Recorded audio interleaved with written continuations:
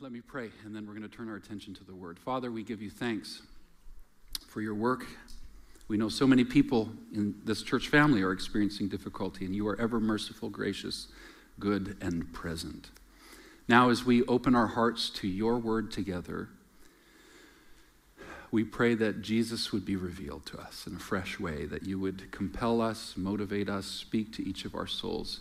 And we pray this now in the strongest name ever, which is Jesus. And everyone said, Amen. Amen. How many of you are here for a story about Tim Hortons Roll Up the Rim? You got to wait all the way to the end. Anybody who thought, I'm leaving after I hear the story? It's right before communion, okay? This is the last week of this series. You've got a friend in me, and friendship is such an important topic. It's absolutely biblical.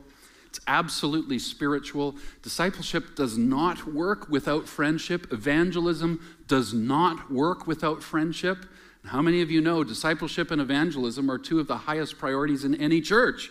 And if that matters, then friendship absolutely is critical. And I hope through these last 8 weeks, we've been growing and moving in the right direction on this important topic, growing closer to one another in ways that help us to grow spiritually, growing closer to people who don't know Jesus yet, so that our friendships with them become a bridge or a pathway for the gospel to begin touching lives. Next week, we have a very important Missions Sunday. I hope you won't miss out on that. There's probably another Tim Hortons story there that you don't want to miss, so I'll put that out there. And then following that is Father's Day, and I hope we have some fun things that are part of that, including the launch, pray for us, of the Revelation series on Father's Day. So how many of you have ever wondered if we could get a little more clarity on Revelation? Me too. And we don't have all the answers. We don't have it all figured out, but God is good and speaks through his word. And Revelation is the most astounding book in the New Testament in terms of portraying Jesus Christ to all of us. And so I think we're going to be moved wonderfully through this series out of the book of Revelation, which will begin in a couple of weeks. So we look forward to that. I just want to remind some of you who were with us last week just of a few things we talked about. Last week was Pentecost Sunday, and so we spent a little bit of time in Acts chapter 2, which is, in the Acts story, the Jewish Pentecost, the first outpouring of the Spirit en masse. It was in Jerusalem, and there were several things that followed the outpouring of the Spirit. The gospel was being declared. It was making a difference in everyday life. And we contrasted that with Acts chapter 10, where there's another outpouring of the Spirit, and it's the Gentile or the non-Jewish Pentecost. And if you read a book like Ephesians, you find that one of the beautiful things that God is doing is bringing together all the people of the earth into one family, no longer sort of divided by Jewish and non-Jewish, but one family of faith under Christ. And there's this beautiful story in Acts chapter 10 of the church leader at the time named Peter having his heart opened to God's work of including others that previously were excluded, the non-Jewish people. And so one of the thoughts that we shared last week was that everyone needs open heart surgery. Everyone. We looked at a fellow named Cornelius, and as wonderful, as good as he was not yet rescued by Jesus. He needed his heart to be opened, not just to a life of goodness and trying to be good enough to earn your way towards God or heaven or whatever it may be, but his heart had to become open to Jesus himself. And that's how he came to faith, was by having an open heart surgery in himself. But how did the gospel come to him? It came through Peter, who had previously grown up in a world that was closed towards those who were non-Jewish. But Peter ended up befriending people who were outside of the Jewish world, who didn't know Jesus yet as well. And his heart became open to them through great works of the Spirit in his life. And that led to him presenting the gospel to Cornelius and his household. And then the Spirit came upon that place as well. We talked a little bit last week, and I'm going to put this image on the screen for you to see as well, about how we live in a very changing world, don't we? I asked the question, everybody chuckled at it. Do you think the world's changed in the last 25 years? Absolutely, it has. And so we gave some consideration to this idea that there has been a monumental shift, a historic shift, as we've gone from the 20th century world into a 21st century world. The 20th century world is like living on land. This is the world that many of your parents or grandparents great-grandparents grew up in. Some of you yourself grew up in this world. Everything was stable. Everything was static, rational. There was modernity. That was the philosophical idea of the age. Things were predictable. And there was an existing biblical framework that was built into our 20th century world. That's why, as I gave the example last week, somebody like Billy Graham and his ministry of opening up stadiums and presenting the gospel was so effective, because largely the whole culture of the Western world had a strong Christian memory. They may not have been very engaged in their walk with God, or maybe they had wandered. And that's why, although Billy Graham's messages sounded like, come just as you are to the altar and come receive Christ, essentially it was, come back to God. And then we contrasted those kind of realities with the 21st century world we live in now. Sociologists and others would say, if the 20th century is like living on land, the world we live in now is like living on water. Things are dynamic, unpredictable, constantly changing, moving, fluid. We might feel we have something figured out for a few moments, and suddenly there's the next trend on social media that happens in a day, and everybody's thinking a new way about something else again. And the world we live in, instead of having an existing biblical framework, now is postmodern, post-Christian, and secular. I talked about Billy Graham in the 20th century world. Some of you might remember a way of sharing your faith called the Romans Road. Anybody heard of that? That was taught to many people. Memorize these specific few verses in the book of Romans, and on the street you might be able to share it to a stranger, and in that moment they might come to Christ. In a postmodern, post-Christian, secular world, the Romans Road is a tricky place to try evangelizing on the street, because at first they're like, well, what's the Bible? Why should I trust that? And so you can read all the fancy verses from Romans, but they'll think, I don't know if that has any bearing on my life. Whereas in the 20th century world and prior, there was an existing biblical framework that, at least for many people, honored that the Bible had some relevance, had some authority, and, oh, right, I should come back to God, and the Romans Road shows me the way. A couple of years ago, we did a series called Don't Sell Your Soul to the Devil, and it was on the book of Ecclesiastes. And if there was a book in the Bible that I think is maybe one of the most compelling cases for the secular, postmodern, post-Christian world we live in, it might be actually Ecclesiastes, which just says, hey, everything's meaningless. Now what? And it, with reality and openness and transparency, evaluates all of life and sees the emptiness in all the things people pursue in life. And then it kind of lands with this, well, if we've tried everything and that's what it results in, here's what the writer of that work says: fear God, trust him, know him. We live in a changing world, which means our approach in reaching people who don't know Jesus yet is changing and needs to change. We talked a little bit about how in previous generations, and again, some of these generations you grew up in, the way somebody would come to faith often was, or the evangelism strategy of a church often was, well, just invite somebody to church. And then they might hear the gospel, and if they receive it, then they'll start to probably feel the gospel. And if they stick around with us, then we probably start including them in community with us. And the more they're in community with us, then there's a better chance of them actually becoming our friend. That's how it worked before. What we talked about last week is that with the changes that are going on, it's actually the reverse now. In Acts chapter 2, in the Jewish context, which had a very natural gospel framework, the flow of the gospel's work in Jerusalem was first proclamation, followed by the end of Acts 2, which was connection. In Acts chapter 10, which was a non-gospel framework setting, the first work was connection, which was then followed by proclamation of the Spirit. So what does evangelism look like for us now? Friendship is where it starts. Are you friends with people who don't know Jesus yet?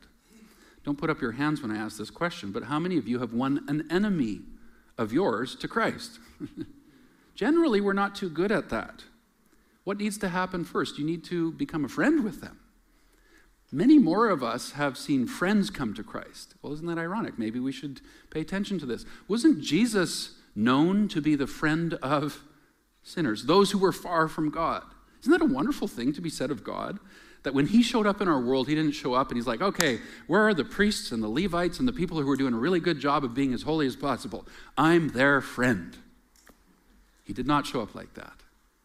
He showed up looking for who's most broken, who's weak, who's on the outside, who's messed up, who's figuring that life's not working. I'm not even sure if religion's working. I'll find those people. I'll be their friend. If that's what God's like, sign me up. That's amazing. The first for you and I is to build friendships with people and then include them, invite them into community with you, with your friends who also follow Jesus. And you know what happens is over time, people have the opportunity to feel the gospel. And when they feel the gospel, they begin to open their hearts to hearing the gospel, which can inevitably lead to them eventually showing up at church on a Sunday sometime. So it's sort of the backward process where the end game is worshiping with us on Sundays. The start game is friendship. So I guess the question for you is, how is that going? Are you building friendships with people in this community that you see regularly who don't know Jesus yet? And by friendships, I don't mean do you work with them and see them at work all the time? It might mean what's the next step you can take? If you work with them regularly, great, but have a lunch with them. If it's a neighbor that you're watering your flowers and you give them a friendly wave, that's great. But Christianity is not just being Canadian nice.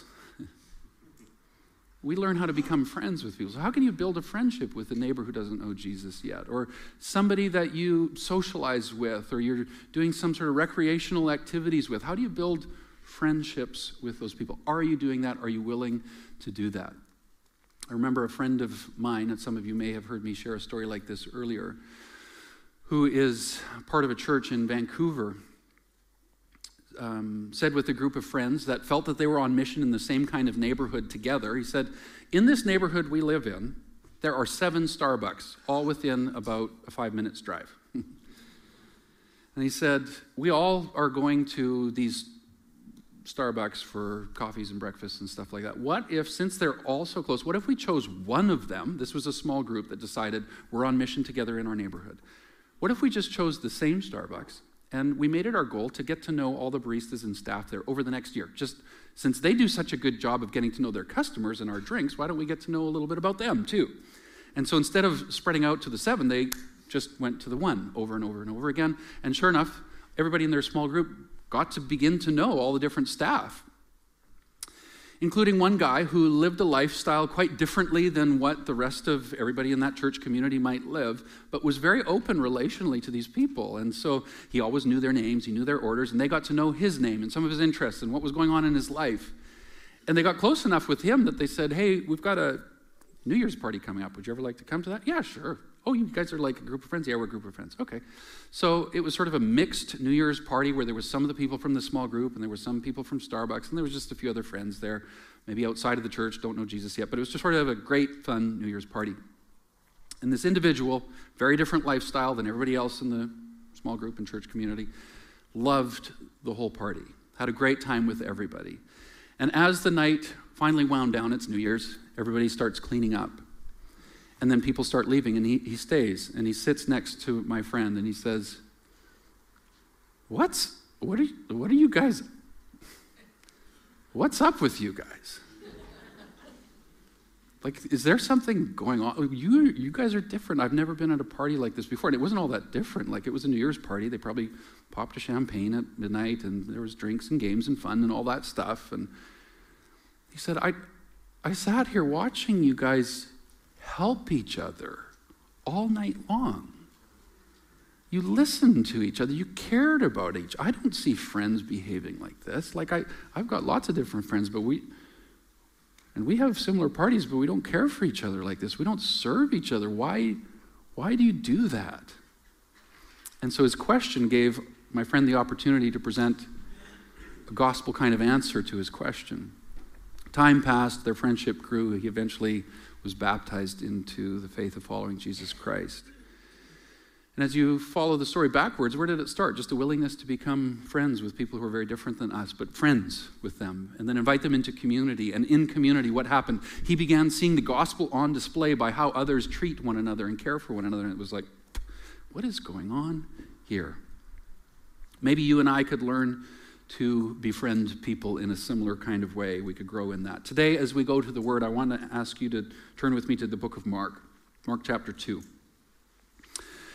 Mark chapter 2. I heard like one Bible. So hopefully everybody's on their apps then. Mark chapter 2. We're going to look at the first 12 verses together. As you're turning there, let me just give a little bit of context for the book of Mark. Some of you might remember, actually, a couple years ago, we did a series in the summer through the book of Mark. Though the book of Mark is called Mark, most scholars and historians would believe that Peter, the follower of Christ named Peter, was the one that had dictated the message of Mark, that it was his story, it was his recounting of his interaction and experience of Jesus. Peter traveled a lot and he would share the gospel of Jesus, and some people even think that the book of Mark was maybe his preaching of the gospel of Jesus when he was in Rome. And so Mark, or John Mark, was a friend and associate of his who was helping Peter in his ministry and would write down Peter's teaching on Jesus. Hence the book called Mark. The book of Mark is written in three main parts. The first 8 chapters are about the mighty works of Jesus. Everywhere in the first 8 chapters of the book of Mark, Jesus is doing amazing stuff constantly. And sometimes Mark is saying things like, the crowd was amazed by this. Everybody was astonished by this. And then from chapter 8 and 9 and 10, you see Jesus leading people who don't know where they're going in a new way. And this actually mimics some of the stuff that we see in the book of Isaiah and actually in the book of Exodus as well. It's as if Jesus is the embodiment of Israel's God Yahweh, leading people along a path that they do not know. And then the third part of Mark, chapter 10 through 16, is where the king takes his throne in the holy city. And God's people had longed and waited for this for so long. And it unfolded in a way they did not expect. The king came to his city but experienced rejection and then was crucified and was put in a tomb. But that was him taking his throne, and then he found total victory as he conquered the grave and rose from the dead as well. But this was the king assuming his throne. So in chapter 2, where do we find ourselves? Well, we find ourselves in part 1, where what is Jesus doing? Lots of mighty things. I think as we read this story, we find a tremendous example of friendship. How you and I can be a friend that help other people experience Jesus too. Let's read together beginning in verse 1. A few days later, when Jesus again entered Capernaum, and this is probably where Jesus' home base was at the time, the people heard that he had come home. So many gathered that there was no room left, not even outside the door, and he preached the word or the message, the gospel, to them. Some men came bringing to him a paralytic, carried by 4 of them. Since they could not get to Jesus because of the crowd, they made an opening in the roof above Jesus, and after digging through it, lowered the mat with the paralyzed man laying on it. When Jesus saw their faith, he said to the paralytic, "Son, your sins are forgiven." Now the teachers of the law were sitting there thinking to themselves, "Why does this fellow talk like that? He's blaspheming. Who can forgive sins but God alone?" Immediately Jesus knew in his spirit what they were thinking in their hearts, and he said to them, "Why are you thinking these things? Which is easier, to say to the paralytic, 'Your sins are forgiven,' or to say, 'Get up and take your mat and walk'? But that you may know that the Son of Man has authority on earth to forgive sins." And he said to the paralytic, "I tell you, get up, take your mat, and go home." And he got up, took his mat, walked out in full view of them all. This amazed everyone. And they praised God, saying, "We've never seen anything like this." You see the friends at work in this story? I wonder if you and I can grow in our ability to be a friend like those 4 guys who brought that paralytic to Jesus. I want to share 4 thoughts that I see in this story. I hope that some of this will speak to your heart and help you on your journey of befriending people who don't know Jesus yet. And as you do this together with others, maybe in your life group, maybe you're practicing gospel intentionality together with others in some sort of effort, think about this as we go through these 4 thoughts. Here's 4 things I think that present mindsets of friends on mission together. First is this: we see value in everyone.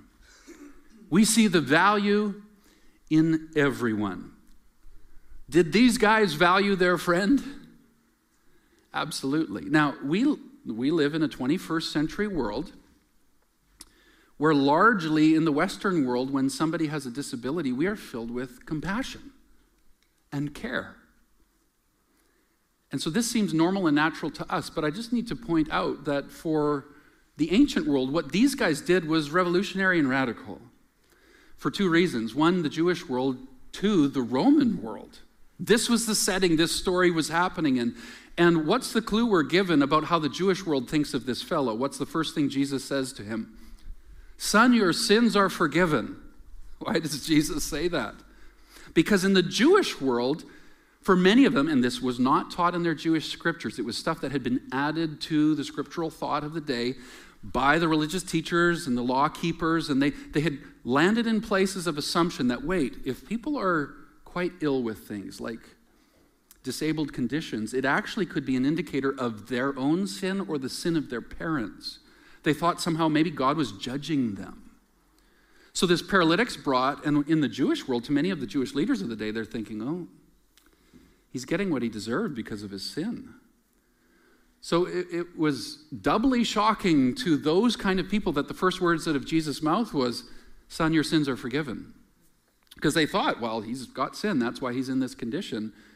And Jesus addressed that first. It was also shocking to them because they thought, who in the world has the authority to forgive sins but God alone? Well, what a gesture. Yahweh is walking in human form. It's Jesus, Yahweh himself, saying, well, I forgive. I forgive. In the Jewish world, they thought this man was a sinner. In the Roman world, they thought this man was subhuman.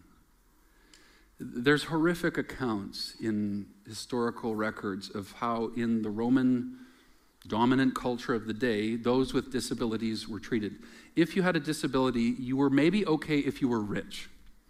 They could kind of forgive that and get beyond it. Even some of the emperors ended up becoming disfigured or having a disability later in life, but they were emperors or they were elite, so you could kind of get past that. But if somebody wasn't in a wealthy class within Rome and they had a disability, I mean, it was as if to them they were considered a waste of space. They were a little less than human. In fact, there's records of some wealthy Roman people buying disabled people for entertainment or to treat them as if they were a pet in their home. Awful. I mean, in our world, it just is unfathomable. We can't imagine. Like, how could you even think of a person that way? That's so awful. So imagine what this man's plight is like. In his Jewish context, they think he's a sinner. For the Roman culture that surrounds the area and is pressing in, they think he's probably subhuman. So it actually took quite a bit of courage for these friends to consider him their friend, right? Astonishing. Wonderful.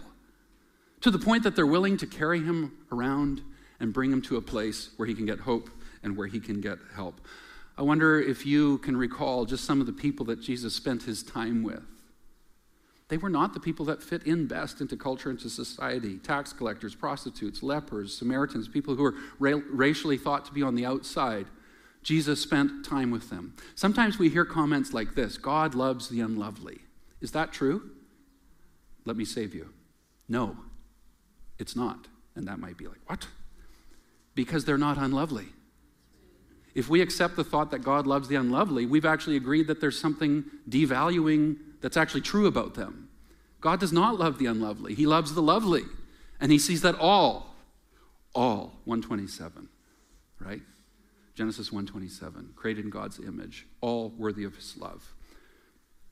So I guess a question for us to consider would be, if Jesus was to wear a disguise that looked like you and worked where you worked, or lived in your neighborhood, or played the sport you like to play with friends, how would he treat some of the people who are kind of on the outside or different? How would he treat them if he was wearing your disguise? Maybe that's how we should. Amen? Amen? Okay, good. Number 2. First is we see the value in everyone. Number 2, we take opportunities and we make opportunities, or we make the most of opportunities and we make opportunities. Somebody else has pointed out that there are 2 ways to ride a wave, generally speaking. You can get a surfboard and find where circumstances, creation, weather, and all that have created waves for you, and you can ride the waves that way. Or you can get behind a boat and wakeboard, where now we've created waves that we can ride.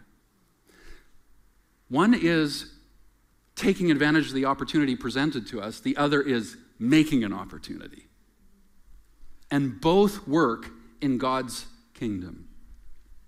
Look at these guys. Did they take advantage of an opportunity? Absolutely. Jesus came to their town. An opportunity was presented in front of them. Oh my goodness, he's here. Something could happen, and they seized the opportunity. And then they were met with what?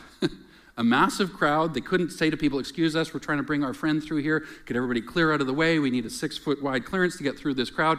People wouldn't have responded. People weren't listening. Somebody could have been the one to say, well, we tried. Have you ever been there? That was a good effort. Sorry, bud. And off they go. No. They saw an opportunity, and when they felt they reached perhaps the end of that opportunity, they decided, now, we tried to surf, but now we're going to wakeboard. Yeah. We're going to make our own opportunity here. So one of the friends had the courage to say, the roof. And the others are probably like, what, are you kidding me? Now, historians would say, this is probably Jesus' house. Like, he wasn't the owner of it, but he was living there. It may have been Peter and James, their home. So some of them are like, are you kidding? Like, Jesus lives here. We're not going to just mess up his house like this. If he's God, we've got problems if we open his roof up. And somebody's like, but what if he's merciful enough? What if he could? What if he could? Are you kidding me? What? Okay, let's wakeboard. And up the roof they go. They make an opportunity. It may have started with one of them and their ideas, but all of them joined on board. So I guess the question for you and I to consider as we approach this summer, which is a great opportunity, by the way. Summer is always a great time to build friendships with people. What opportunities could you make? What opportunities could you take this summer with your friends who don't know Jesus yet? Could you host a barbecue? Could you do something at the beach? Maybe you get invited by somebody to go camping, and normally you're like, no. Maybe this year you say, okay, we'll join. And you take the opportunity to sow into friendship in a new way. These guys took the opportunity they saw, and when it seemed that the opportunity had ended, they made their own, and it resulted in something powerful. Third thing, mission mindsets for friends. We is greater than me. You've heard me say things like this before on Sundays. We is greater than me. What happened to this paralytic man could not have happened if it wasn't a group of people helping him. One person couldn't have done this on his own. We know it was at least 4, because 4 were carrying him. There may have been other friends that were part of it as well. But there was at least 4. No one person could have done it on their own. It may have started with one person and their idea, but everyone got to feel like they were part of it in the end. Can you imagine being one of the friends? Somebody in that group of friends was the one saying, I don't think this is going to work. This is a bad idea. We shouldn't do this. Jesus is a busy guy. What if he's got wrathful words for us if we do this? One of them was that guy. And some of us know what it's like to be that person. We just don't want to admit it. I'm not going to ask you to raise your hand, but some of us are that person. And you know what? In spite of being that person got to see as well. I was part of it. I was carrying one end of the stretcher, and he got healed. They were part of it. That's how merciful God is. You might be the person in this church saying, well, I don't know about this. Do we have a policy on that yet? Hey, it's okay. Jesus is still going to use us. He's that good. Amen? I remember a missional group, a small group that we were part of several years ago. And some of you have heard me talk about this a little over the last while. We were very eclectic. There was about 30 people that were part of our small group. But we would sort of subdivide our small group into small DNA groups. So we took care of discipleship and care that way, but then we'd be kind of on mission in our neighborhood together as a group of 30, throwing parties and all this. And because we were so eclectic, I mean, we had several misfits in our group. You know what I mean by that? Just people who maybe in a lot of other social settings wouldn't find a sense of connection that easily. But they belonged, and they were part with us. And this one guy in particular, I mean, he He was very comfortable in his own skin. He didn't care that people had opinions about his appearance. And he was brilliant as well, and that almost became a challenge for his ability to socially relate with people. But he was part of our group.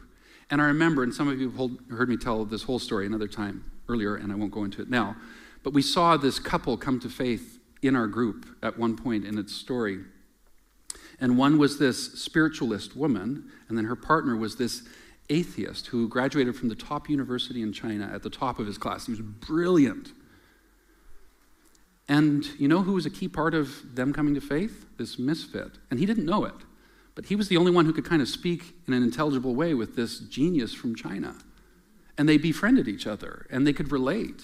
And I remember sitting with him after this couple came to faith. I said, you are such an important part of our community here. And you just being you being with us, you sitting at a table and eating a meal and chatting across about scientific stuff none of us understand, was so important in this journey of faith for them.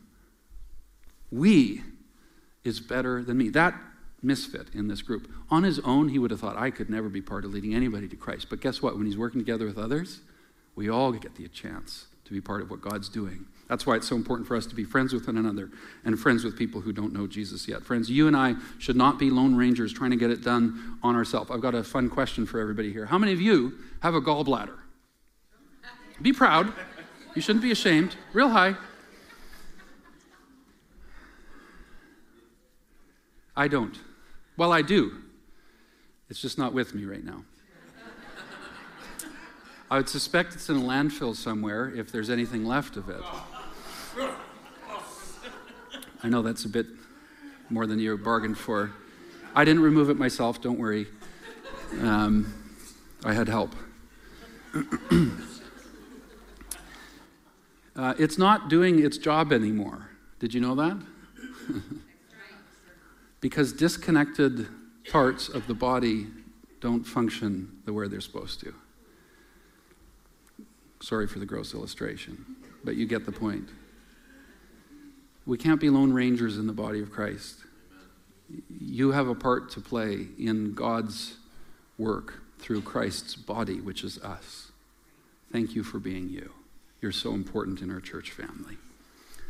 I wonder if some of us in this church family could be the ones that say, hey, let's, those friends of the paralytic, one of them was the one to say, hey, let's grab him and bring him to Jesus. One of them said that, right? I wonder if in our church family we could have a few more people who step up and say, you know what, I'm going to start saying let's more often. I'm going to step up and start saying, what if we more often? And I'm not talking about you coming to me and saying, hey, we should do this big event as a church, let's do this. I'm talking about you talking to your friends that you're on mission with in this community and saying, what if we did this? Let's do this, let's try that. And I wonder if we could have some more people that would step up and say, when they hear things like that, sure, I'm in. Or say things like this, I've never done that before, but let's give it a try. Because I think that's the example we have from these friends that brought their paralytic friend to Jesus that day. Fourth thing, lastly, friends who are on mission together have a mindset like this. We see what could be. We see what's possible. You see, the first friend that stepped up and said, hey, let's bring our buddy to Jesus. There was something in his heart that could see what could happen if their paralytic friend was with Jesus, even just for a moment. What if we could see him walk? We don't know how he became a paralytic. Could have been that way for life. Could have been a recent accident or injury or something like that. They could think, what if he could be healed? We'll get him back on the volleyball team. I mean, they just had some sort of thought, like, what if he could run again? What if we can do this again? What if he can work again? Then his family doesn't have to be impoverished any longer. What if? It's so easy to see how difficult and awful our world is. And if we're not careful, our minds begin to follow along in agreement. We just think this is getting worse and worse and worse and everybody's an idiot. And shut up. That was just a quote. I wasn't actually using another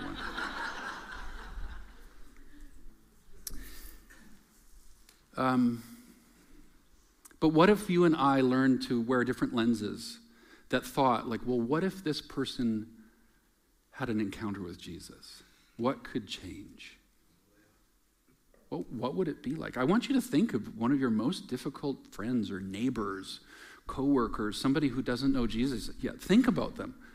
What if they met Jesus? What if they had one momentary, real encounter with Jesus? Imagine that. Can you? Can you? Will you? I want to ask you to imagine that. I remember several years ago in a neighborhood that we were living in, I had lots of faith for God to do great things in our neighborhood, and we did see a lot of really exciting things happen there. But as we're getting to know neighbors, it's easy to have faith for people the less you know about them, right? And then you get to know them, you're like, ooh, oh boy, okay. Sorry, God, this one's, give your energy over here, it'll be better used, God, because I don't know about this one. And so we had this one neighbor to the one side, and she was neighborly enough. Her name was Maureen. She was retired. She gave the municipality a lot of feedback. And they listened. We got a new bus stop. And it was covered, so nobody would get rained on in it. I remember getting out of my car one day, and I had groceries, and I'm walking up the stairs to our front door where we lived at the time, and she got out of her vehicle around the same time, and so I glanced over and said, "Hey, Maureen, nice to see you." "Hi, Mike." And we walked into our doors, and I remember just looking at her as I put the groceries down, opened the door, and then I grabbed the groceries, stepped in the house, and I just thought, And it was a real moment. I thought, I don't think I could ever see her coming to faith. And months earlier, boy, I had faith for her to come to Jesus too. But knowing what I knew about her then, I was like, I don't know. And I carried on into the house, and it was like the Spirit of God immediately just arrested my thoughts in that moment and confronted me. And I can't say it was audible, but here's the sentiment of what I heard from the Spirit. Mike, if you want to believe that about her, fine. But you know what? You'll stop partnering with what I'm doing in her life. I thought, I'm going to, in spite of what I know about her, in spite of what I see about her, I'm going to choose to believe that she could be one encounter with Jesus away from a total transformation. I'm so proud of just how God has worked and helped in our lives, because we still have so much room to grow in this. And when I think back on how my wife Laura befriended Leslie. Everybody remember the name Leslie? She went to Tim Hortons. Laura befriended Leslie. And there was a lot of things about Leslie that maybe would have made us think, I don't know if she would be open to Jesus. But that didn't stop Laura from befriending her, from showing up at coffees and teas and going for walks with her, from inviting her over again, and then including her in events at our house. It didn't stop Laura from, after a little bit of time had passed and we realized Leslie's a little bit open, we think. Didn't stop Laura from thinking at Christmas, we should buy her a Bible for Christmas. And so we did. And that led to some of the moments you heard me talking about last week, where over time, Leslie started piecing together things about Jesus God and faith. And it started with parties, and then it came to small group. And then she started showing up on Sundays. And then in one of our small groups before communion, she's sharing an update from her life saying, roll up the rim. I went through the drive-thru. I said, God, if you're real, I want to win. And I'm shuddering in unbelief. I'm like, oh God, what did you do? Have you ever been in a moment where you're like, I don't know how to handle what's going to happen next year? Because I think both options are bad. If she wins, everybody's going to Tim Hortons after this and testing God. And if she loses, I don't know what she's going to think. And she had us on the edge of our seats. She said, I drank my coffee and then I rolled up the rim. And we're like, She said, I won. And she started weeping. He's real, he's real, he's real, he's real, he's real. And I didn't have a theological response for that at all.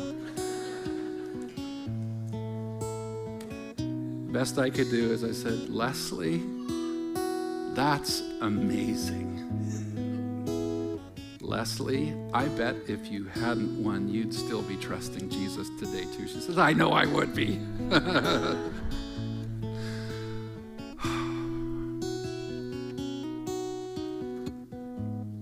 Friends, anyone could be one encounter with Jesus away from total transformation. It took time with Leslie. It's taken time with some of you who have come to Christ recently. But I want you to see and join with me in seeing with the eyes of faith that anyone could be one encounter with Jesus away from total transformation. I want you to think in John chapter 4 about a Samaritan woman at a well. And Jesus is thirsty, and this woman is known in her community for all the wrong reasons. And there was all kinds of barriers between her and Jesus. Gender barriers, social barriers, ethnic barriers. And Jesus crossed all of those barriers and loved and dignified this person. And she was the last person anybody would have picked for Sychar, that little Samaritan town, to become a hub of revival. It says that the whole town came to meet Jesus after her life was transformed by Jesus. No one would have picked her, but anyone could be one experience with Jesus away from total transformation. I think in Mark chapter, it's 5, 6, and 7, you find the story of the demonized guy, the Decapolis, the one that's naked and running around living in tombs and all of that.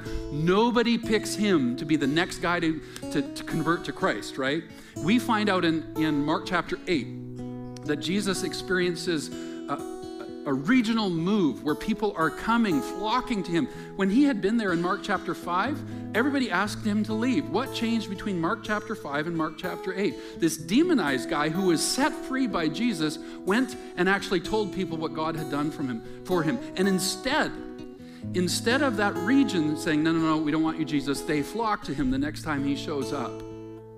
Nobody would have picked that demonized guy, naked, living in tombs, to be the key to a move of God in that community.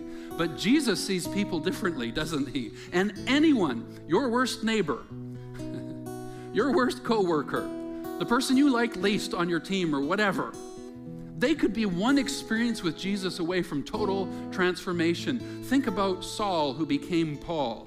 Literally walking around on assignment, responsible for seeing Christians killed. Nobody expects him to be the one that God's going to reach next, but he does, because anybody could be one experience, one encounter with Jesus away from total transformation. It's not a point in this message today, but my final thought as we move towards communion is this. It kind of, I guess, goes with the second thought about opportunities.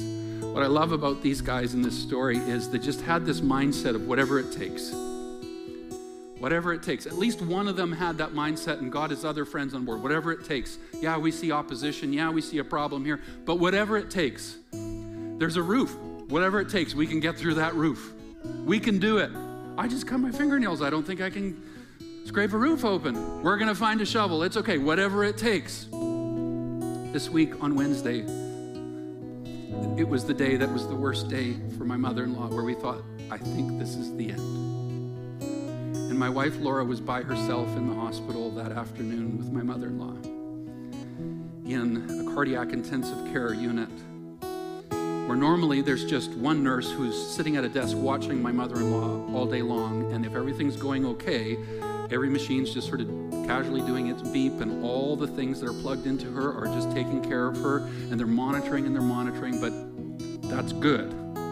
But that afternoon, my wife's sitting there watching a nurse named Drew give the best hours of his day and the best years of his career to frantically work at saving my mother-in-law's life. And a doctor's at work there, and several other nurses had to jump in. And for hours, it wasn't just sort of casually watching the beeps and adjusting things. They're constantly changing things and swapping things out because they were all in.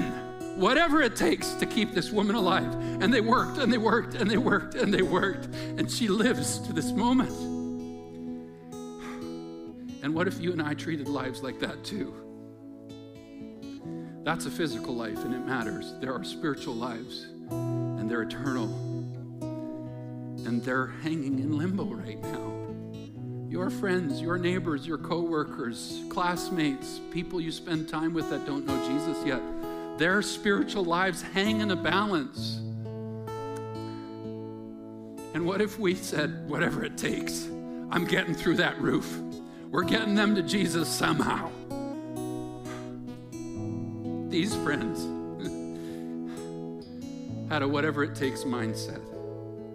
And I present to you today Jesus, the true and better friend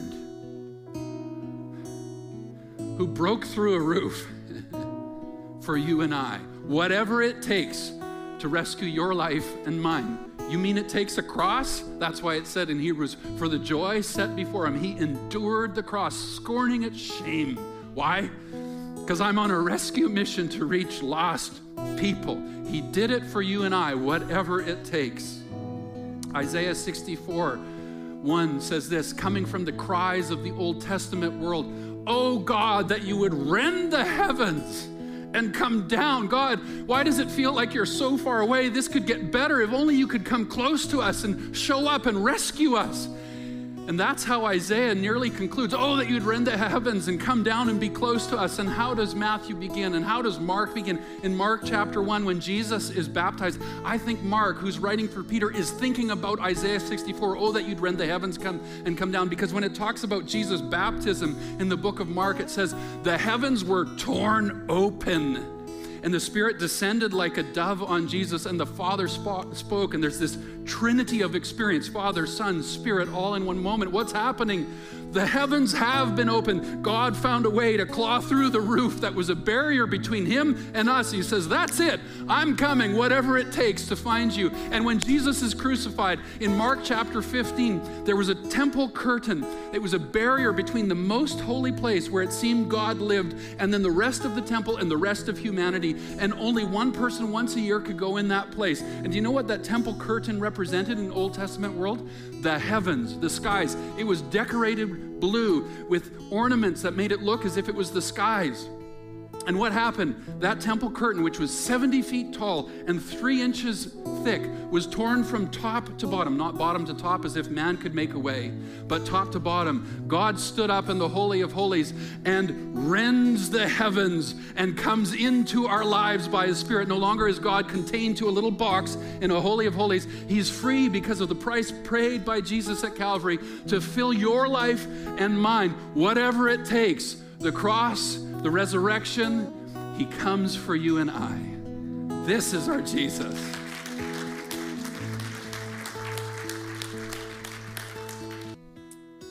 Let's stand together.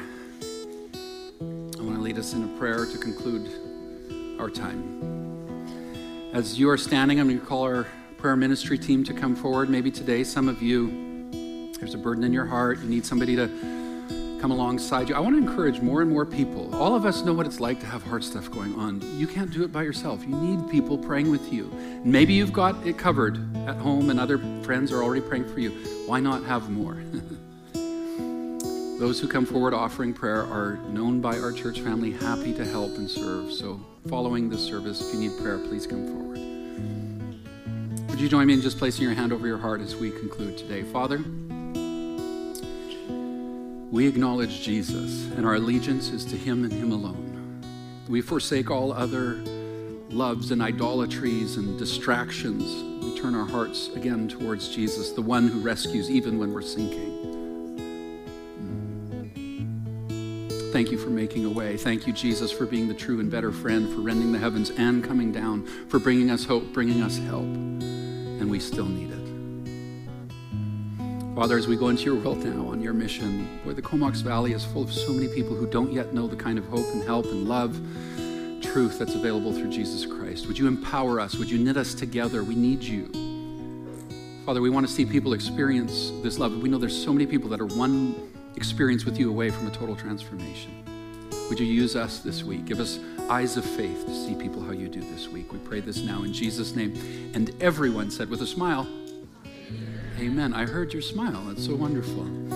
Please enjoy the sun this afternoon. God bless you. Have a wonderful, wonderful week. If you need prayer of any kind, please come forward. We'd love to pray with you.